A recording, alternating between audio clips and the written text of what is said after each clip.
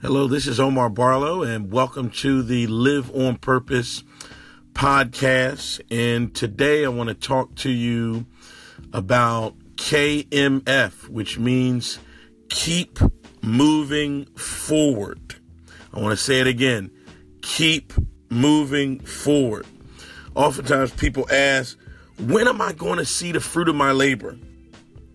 When is something great going to happen to me? Well, let me tell you this little secret.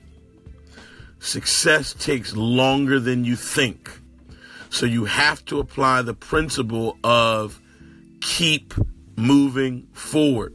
There's an old proverb that says the hand of the diligent shall bear rule. And so what that simply means is that to the degree that you remain diligent and persistent and consistent, you will eventually be in a place of rulership, ruling over your circumstances.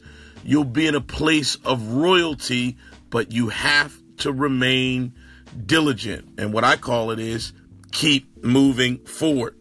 So what does that mean?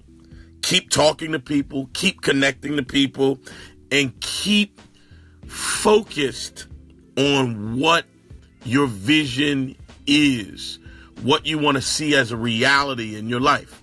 Well, this is Omar Barlow with the Live on Purpose podcast today. Make sure that you live on purpose. Peace.